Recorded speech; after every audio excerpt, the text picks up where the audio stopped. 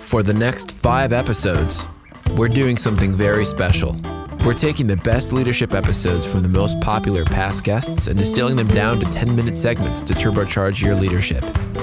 If you want even more 10-minute condensed leadership episodes, you can subscribe to Joel Beasley Tech Titans in your podcast app. Hillery from IBM joins us in this episode to share her best advice on rising in the ranks at a globally renowned company. You're listening to Joel Beasley, Tech Titans. A lot of people often will ask me that are farther along in their career, they'll say, hey, I want to get experience and understand more things about the P&L because I talk about it a lot on the show because I'm an entrepreneur and, I didn't go to a college to learn. I just opened a business. And when you spend your money, you figure it out real quick, right? Yeah. So how did you get that opportunity to go from not managing a P&L ever to like the first time you've gotten to manage one? A lot of, stepping into a general manager role within our industry clouds program, as I mentioned, came as a natural step because I'd really helped define what the technology, would be. And I was working with so many clients that taking on some additional responsibility to then, track and monitor the health of how that business was going and get more involved, in the go-to-market and other aspects of it, came as a pretty natural step for me. But I'll tell you honestly, that journey started back in 2017. I was appointed an IBM fellow, which is a technical ranking within the company. And I think like many companies, IBM talks about a technical career path and sort of what the steps on it are. And then it talks about more of a business or management career path, which has the different rungs of layers of management. And I was, at the time, I would say, much more invested in my technical career than I was in necessarily being a business leader. And I went in 2017, the very first week that I was appointed as an IBM fellow, I went to someone whose advice I really respected. And I said, hey, Dave, you've seen many fellows, you've seen, folks that have been successful in getting their ideas adopted by the business and folks that haven't been successful, that are technical geniuses that just haven't managed to convince the company and its leadership that they should invest in what they're proposing. So what's the difference? And he said, the difference is the amount of time that you personally invest in understanding what's in the head of the business leaders, right? And so that started me on a path of, consuming, even as just a technical leader, so to say, consuming as much of the financial information about the business, the processes, the operations. How are we actually selling things? What did customers think of us? NPS scores, all that kind of stuff, right? And I was really doing that so as to be more effective in helping to get investment for the technical ideas that I had, that my team had, et cetera. And it just gave me exposure to how a lot of what we do from a business perspective has a lot of engineering to it, right?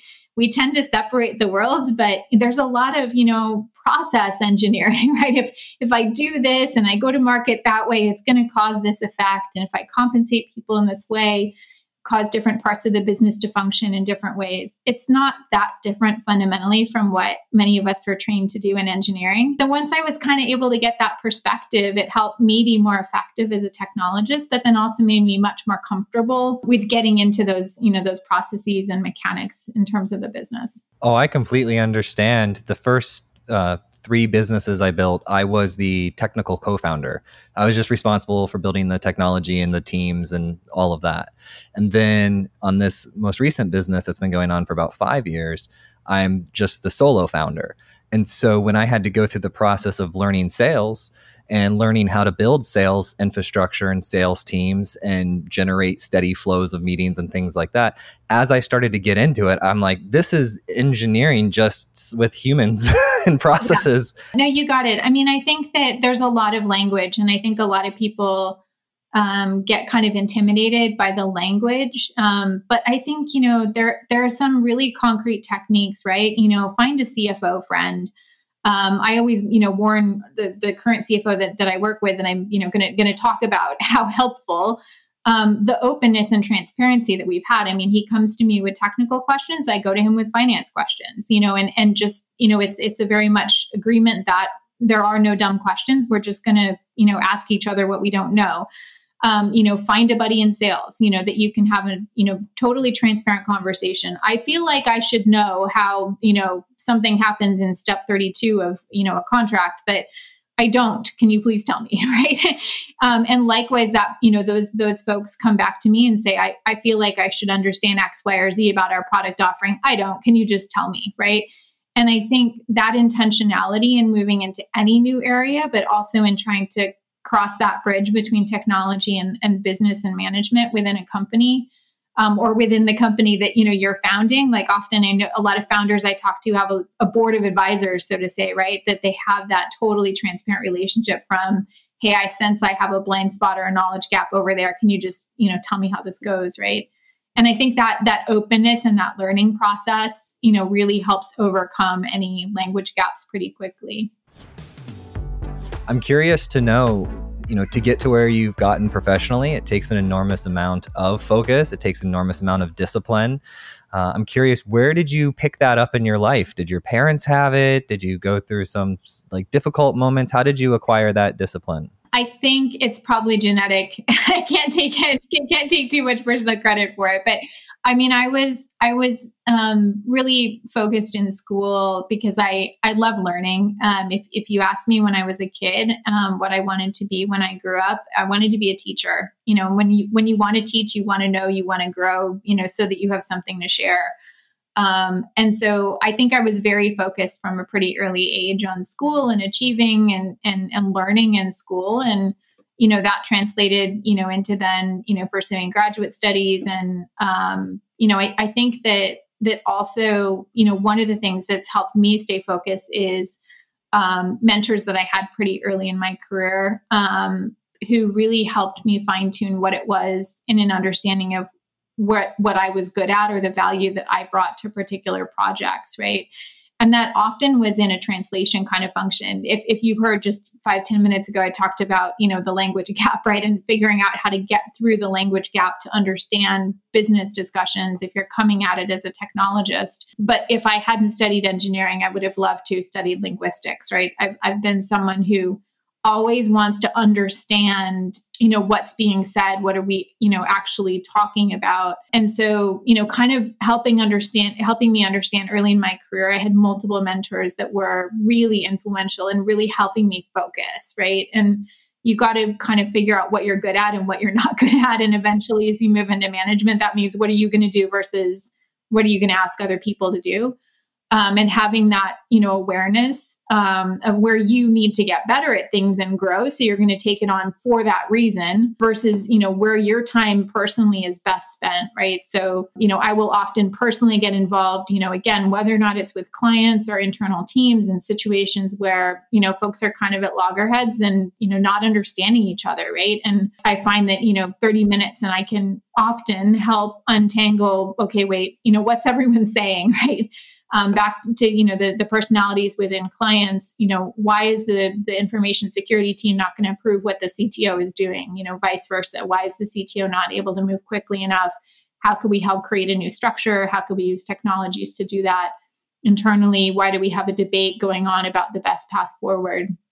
So sort of how I spend my time and where I spend my time with my teams, I think has been really the product of amazing mentoring that I've gotten.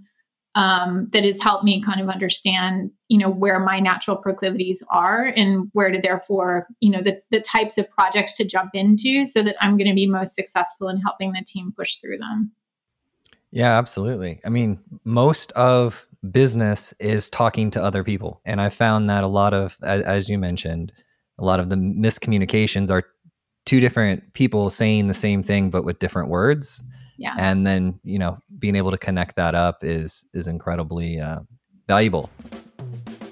You were talking about strategy, and I want to know where is a good place to start learning about that? Any favorite authors or books? One of my favorite descriptions of how to do kind of strategic innovation. When the book came out, it didn't have the exact sort of graphic in it that the professor had described when he was teaching it to us. But it goes roughly by saying that if you're wanting to do strategy, you can set ambitious goals for a team. But when you start, they're not going to know much about the topic because you're working on something that's going to take 2-3 years to develop. And this applies to a startup as well. He was talking specifically about innovation in large companies, but you're going to start with a sparse set of data, right? If you imagine, a graph, an XY plot, you're here at the origin, you're wanting to go to the moon somewhere out there, but you only have a couple of dots that tell you how to fit a curve on that graph. And you have to have the right culture to say, we're going to address a strategic topic as a team. What do we all know? Going back to some of the things that we talked about and sort of being as egoless as possible in these kind of conversations that mix technology and business. What do we all know? And how do we stick a couple of points, data points, so to say, on the graph and decide as a team to take the leap of faith and set a strategy, set a curve through those dots? But how do we continue to come back together and openly discuss and debate? Oops, I found another data point. Oops, there's a cluster of data developing on the bottom side of the graph. Maybe we need to shift the curve, shift the technology, shift the direction we're going a little bit. And I just love that description. And it's not something that I use as a formal method with any of my teams or projects, but it's constantly in the back of my mind. Let's go ahead and make a leap. Like let's encourage an investment. Let's look at a business case that's aggressive. Let's look 3, 4, 5, 10 years out and let's get going, right? Let's get a squad of people, head in a direction, building technology, doing something, but let's constantly check in because if we send that, project or that team or that technology off, and we don't constantly check back on it and have, I guess I would say, the humility to adjust the strategy based on new things that are learned, we're probably not going to get to the moon. We're probably not going to, hit the target. And so that for me is just sort of a powerful thought that is in the back of my mind, when working on future projects. Let's get as much information. Let's try to take decisions, but let's try to, constantly go back and revisit and learn and refine and discuss those things and have the right team culture where that's then possible.